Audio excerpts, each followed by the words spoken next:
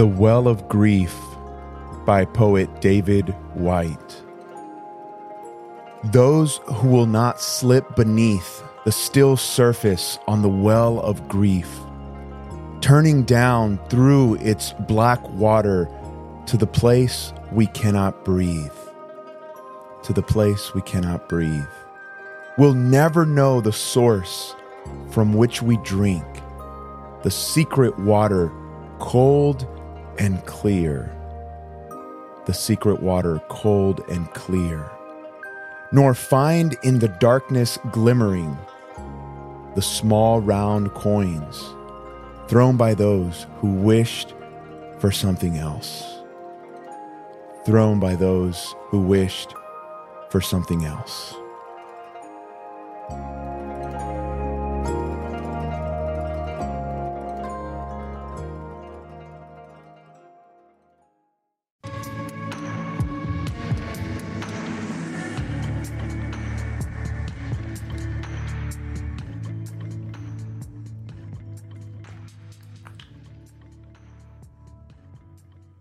Poetry is language against which we have no defenses. That's David Whyte, the wonderful poet. And that language has always resonated with me, whether I was in therapy or working in the church or just focusing on my own life through writing poetry. There's something about the images and the flow and the way the words work on your soul that cause you not to be able to push it away. Poetry hits you in a way that nothing else does. So what I want to do in this episode is work my way through the poem that you listened to at the very beginning, The Well of Grief by David Whyte. And here's the thing, I don't know if poetry has meaning, or I know it definitely doesn't have one meaning.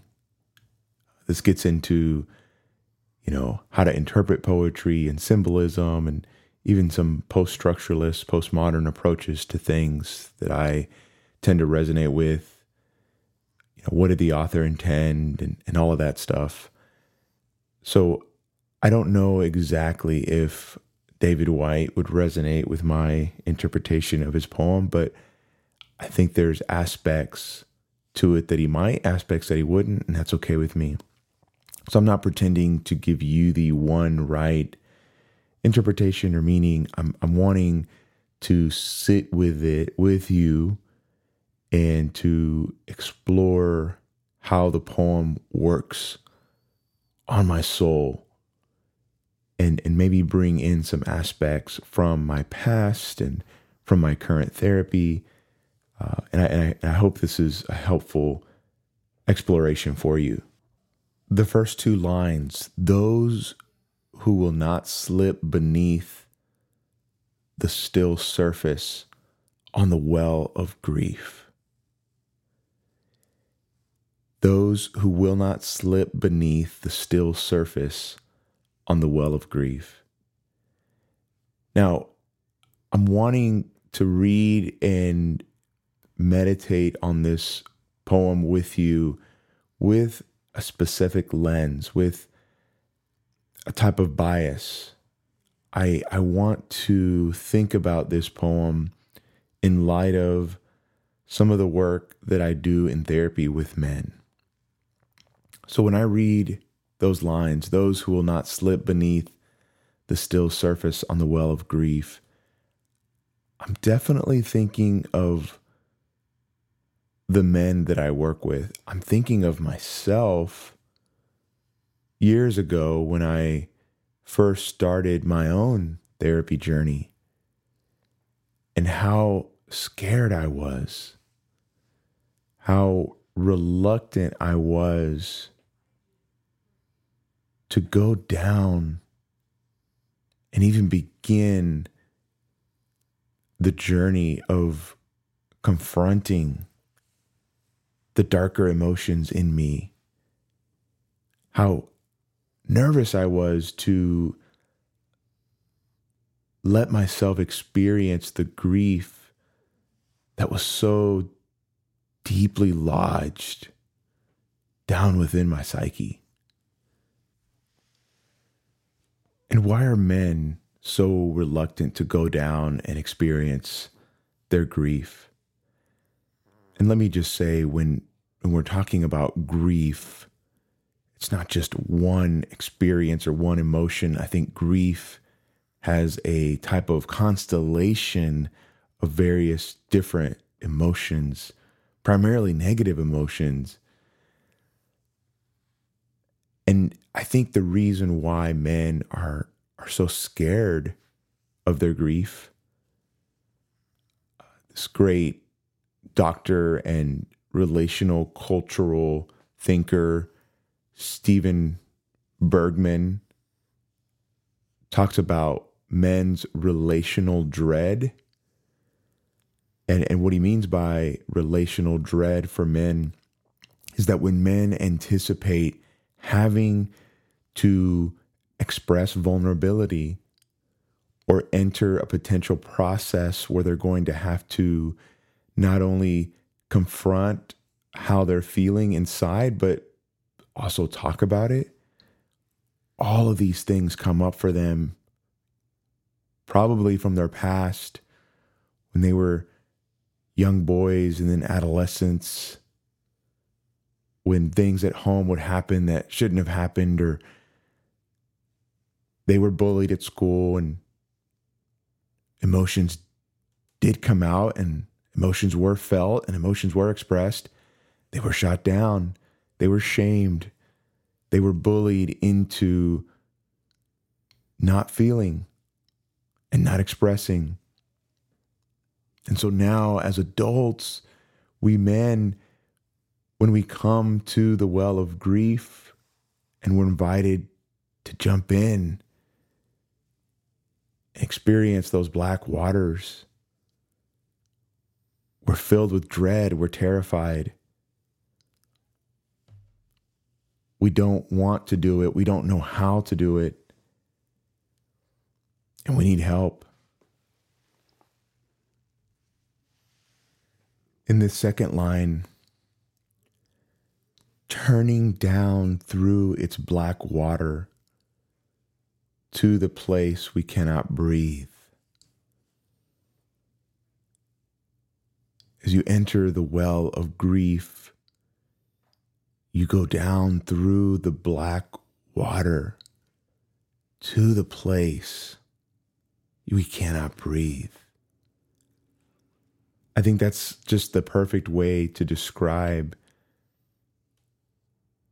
how men feel, the fear that runs through their veins when they think about sitting with the negative emotions, experiencing grief. It's a place where they would drown, a place where they would suffocate. Men do not feel like they have the resources to breathe underwater, to tolerate the ambiguities and the uncertainties of being in the black, cold water. But I remember a mentor of mine when I was in my late 20s and early 30s who had gone through his own journey of grief when he was a younger man, whose life had been turned upside down, who had experienced things he never thought were possible, who was sitting with me in some of the darkest times of my life, when my life had been turned upside down and everything seemed backwards. He looked at me and he said, You may fear going into the waters. You may believe that you will drown and suffocate. But if you go there, and you go there with someone who can guide you through it, what you will discover is that the human spirit, the human psyche, can actually breathe underwater. We develop gills, you could say, that help us to survive even in those black waters. And there is a way through, there's a way out. We just have to be committed to the process. There's an act of faith or trust. There's a plunge that's necessary. But as I was sharing with one of my clients earlier this week, while Joseph Campbell's hero's journey points out that only you alone as an individual can go on your own journey. It is not something that you can do alone. And that is one of the great paradoxes of a man's existence. Only he can decide to drop into the well of grief and navigate the black waters and reach the place where he fears he cannot breathe. But I don't think that he can do that alone. It can be a mentor. It can be a good therapist, a psychoanalyst, a spiritual leader, a shaman, someone that joins him in his journey of exploring his grief. This is something that's relational. This is something that's really important to highlight. Again, it's the great paradox of individuation, you could say. You are unfolding into a radical, unique singularity. You are an individual person, and yet you do not exist alone. You do not exist apart from the community, the tribe, those that surround and support you. But in this particular journey of grief, it has to be done with another who's been there, who knows the way, and who can help support you throughout the entire process. Now, if we say that grief is a constellation and not one single emotional experience, then the brightest star in that constellation is surely loss. So when we talk about grief, we're talking about a profound sense of loss. Now, I know in common parlance, when we think about grief, we think about death, the death of a loved one, the death of a family member. And that's something we've all gone through at some level, maybe the death of a pet. But grief is much more than just the experience of bereavement. Grief is about loss. In the field of affective neuroscience, thinkers talk about our care system as humans. This is a system that evolved to enable us to experience deep connections with our kin. And it's associated with feelings of warmth and confidence that usually come from our relationships with caregivers and other secure attachments. Now, within this field of affective neuroscience, they also want to highlight the opposite of the care system, which is what they call the grief system, which is obviously associated with the opposite of secure attachment. It's connected to disconnection, associated with feelings of loss and loneliness, anguish, and even panic when we are not connected to our loved ones, when our secure attachments have dissolved.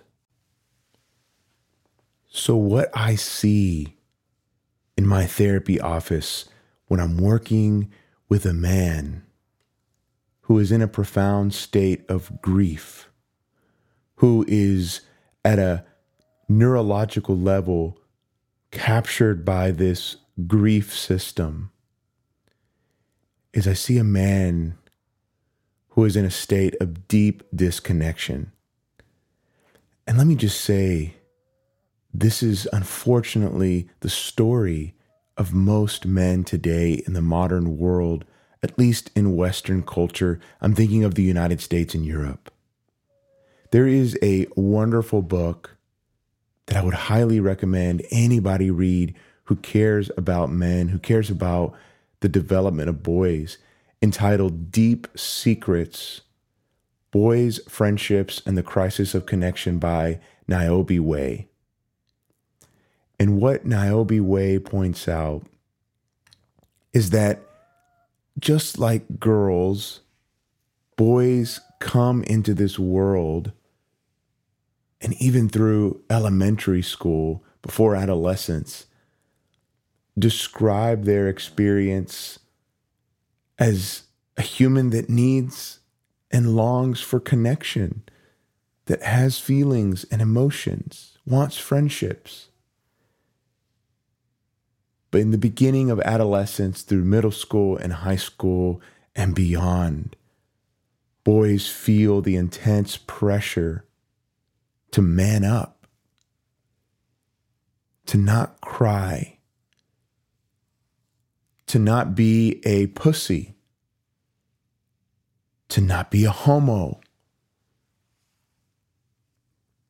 Connection, deep relationship, intimacy, vulnerability, sadly gets coded as either gay or feminine.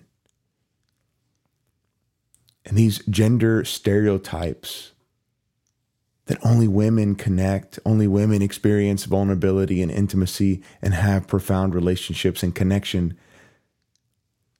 These gender stereotypes ruin the possibility for men to experience the very thing that they need the most. And so when I'm sitting with men in therapy, the profound grief that they are so afraid to acknowledge and to process, but that is there lodged deep in their psyche, is, I would argue, the profound disconnection that they have felt since adolescence. I want to highlight some of the types of loss that I see in my therapy office when I'm working with men, helping them to process their grief. One of the first ones that comes to mind, and this is true for me and I think most men, is the loss of childhood.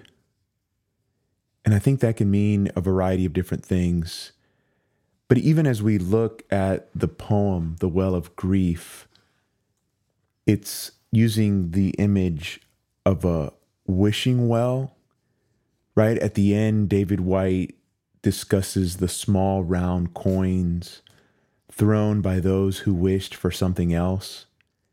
And that's something that I want to actually get into a little bit later in this episode. But when I first read this poem, it brought up all these positive memories when I was a kid. We would go to the mall or to a restaurant, and there would always be a wishing well. And we'd throw the coins in and make all kinds of fantastical wishes. Childhood for many of us was a time when the future was open. There was possibility. There was hope. There was the chance that something miraculous could happen. And I think a lot of men in their grief, in their state of disconnection and loss, are not in that space of fantasy or wishing or hope or marveling at the world. As we think about that grief system, they're in a state of sadness and loss and depression and anger, and things seem pretty grim and pretty hopeless. I also think about the loss of a type of meaning or purpose. For some of us, this gets connected to religion and images of God. For as long as I've been a therapist, I've always worked with clients who have gone through a type of deconstruction of their faith. Maybe they were raised in a conservative religious home, whether that be Christian or Muslim or Jewish or Hindu. And as they developed and read and began to think critically about the world, they went through a type of crisis of faith. And that's a very painful and difficult process because it usually involves various layers of disconnection and loss. Being disconnected from their family at times, sometimes their partners, being severed from a tight-knit religious or spiritual community. This can be one of the most profound experiences of grief, is being severed from your faith tradition. So I see that all the time in my therapy office. Another big one for so many of the men that I work with nowadays is the pain, the disconnection, the grief that comes with the dissolution of a romantic relationship. Sometimes that's, early adults in their 20s who have broken up with a long-term girlfriend and the anguish that results from that. But more often than not, I help men navigate the dissolution of their marriage. And, more and more, I'm seeing men in their mid to late 40s whose wives have been the ones who have strayed outside the marriage, who have had an affair, who have been unfaithful to the marriage bond. And this is absolutely crushing to the men.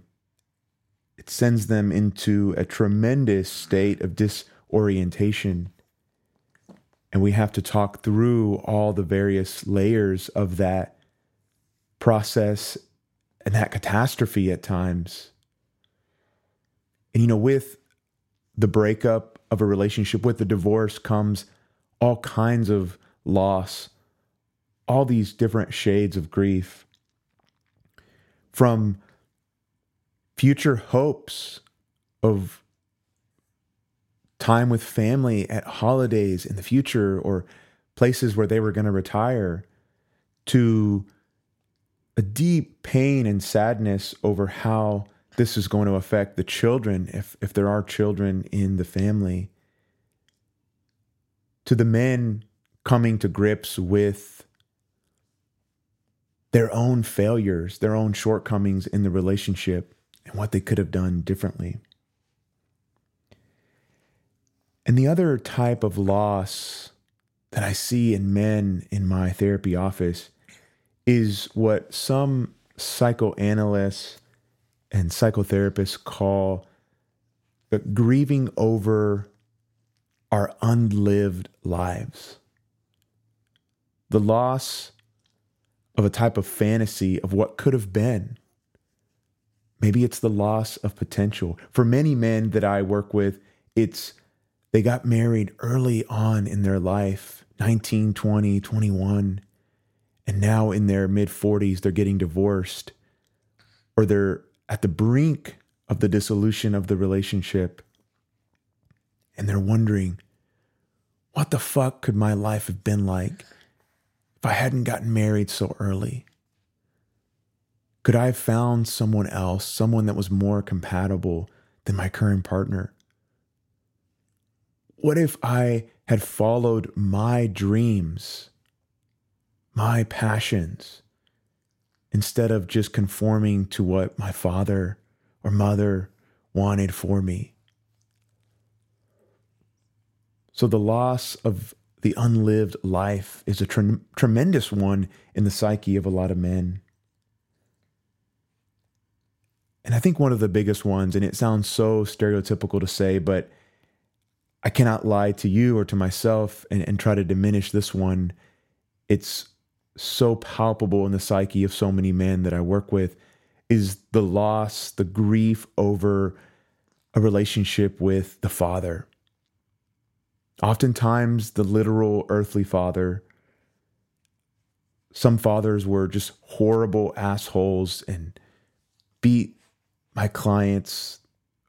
Maybe there was a type of sexual abuse involved. More often than not, it was absent fathers. Fathers who actually left the home and never came back, or just distracted themselves and spent all their time at work, quote unquote, providing for the family, but not contributing to the emotional maturity of their sons. So there's a tremendous sense of loss and grief when it comes to relationship with the father. Now, going back a moment to the poem itself, I'm going to read it just very briefly again and then say a few remarks, and then we'll come to a close. Those who will not slip beneath the still surface on the well of grief, turning down through its black water to the place we cannot breathe, will never know the source from which we drink, the secret water cold and clear, nor find in the darkness glimmering the small round coins thrown by those who wished for something else. Thrown by those who wished for something else. Now, David Whyte has spoken a little bit about the inspiration for this poem, and he quotes the 17th century Welsh mystic and philosopher Henry Vaughan, who has this incredible poem entitled The Night.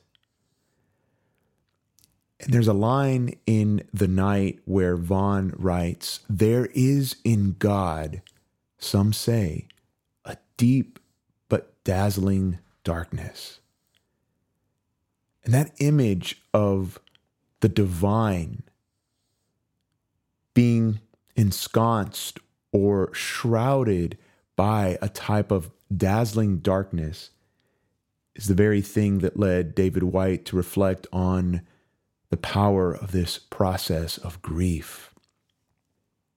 And here's a few things that I want to say about that. In my understanding of psychotherapy, I'm ultimately aligning myself with what's called the depth psychological tradition, starting with Freud, Adler, Jung, and many others after that, where at the end of the day, we want to say that there is an unconscious dimension to the human person. There's a depth dimension that we're not in control of, that is at some level autonomous and spontaneous and creative, and definitely outside of the rational control of the human ego. And there's various different ways to understand the unconscious. I won't get into all the debates.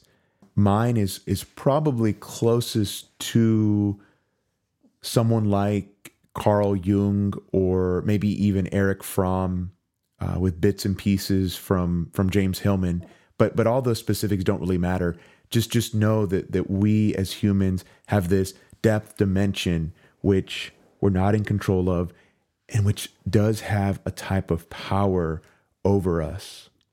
And so when I'm working with men, inviting them to jump into the well of grief, inviting them, calling them to take that step of faith, to go down into themselves, into the black waters where they fear they cannot breathe.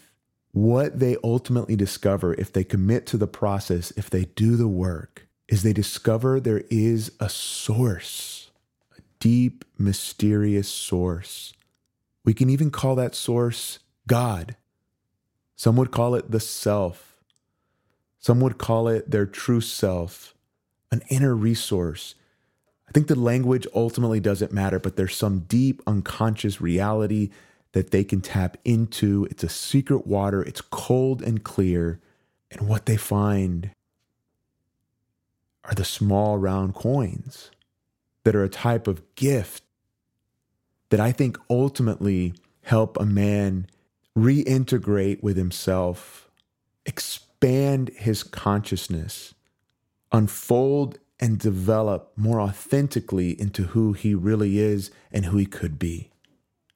And this is the goal. This is the end point, you could say, of the work of processing grief in a space like psychotherapy. It's discovering your own inner divinity, where you recognize that you can breathe underwater, that all the hopes and wishes and fantasies that used to be just thrown into the well, just hoping that the fantasy would come true, that all of that is actually not true, but there's something about yourself, there's something about life that's much deeper, much richer, and far more beautiful. Now, I want to end with this wonderful quote from Robert Bly on grief. He says, "If I don't have a connection to my grief, then where is my grounding? If I don't have a connection to my grief, then where is my grounding?" Now, I'm not exactly sure what Bly means by this, what he meant when he first wrote it, but I do have some thoughts that I want to leave you with. The first one is this, and this actually goes back to the more evolutionary psychology perspective that we were getting into with the affective neuroscience. The fact that we have a grief system when we feel disconnected from our primary bonds, and we start to fall into sadness and depression and panic. The fact that we have that system actually demonstrates that there's a prior, more important system, the care system. And so for anyone out there who's in a place of darkness, who maybe has given up on any real meaning or purpose in their life, the fact that that is so difficult to bear, I think actually points to the reality that something is wrong, that it shouldn't be that way. That we actually were built, you could even say created, we have evolved to be humans on this planet where there's deep connection and satisfaction in the context of our relationships. So I think Bly is right. When you're connected to your grief, you are ultimately connected to a system that tells you you're built for something so much more. You're built for connection. But here's the other thing that I think Bly is getting at. If you don't have a connection to your grief, then where is your grounding? As men, we want to avoid this. This is a part of that male relational dread. We want to avoid going into the well. We want to avoid being confronted by the black waters where we're afraid we're not going to be able to breathe. Because all of that has been socialized out of us. We've been told that we're weak or pussies. We're not man enough if we can't just be strong and push through. But really, that's a state where we're just floating. We're numb, we're dead inside, and we're disconnected. If you truly want to feel like you're on solid ground, if you want to feel like you are connected to something real, then stay close to your grief and find your inner resource, find your inner God, and discover that you were built for so much more.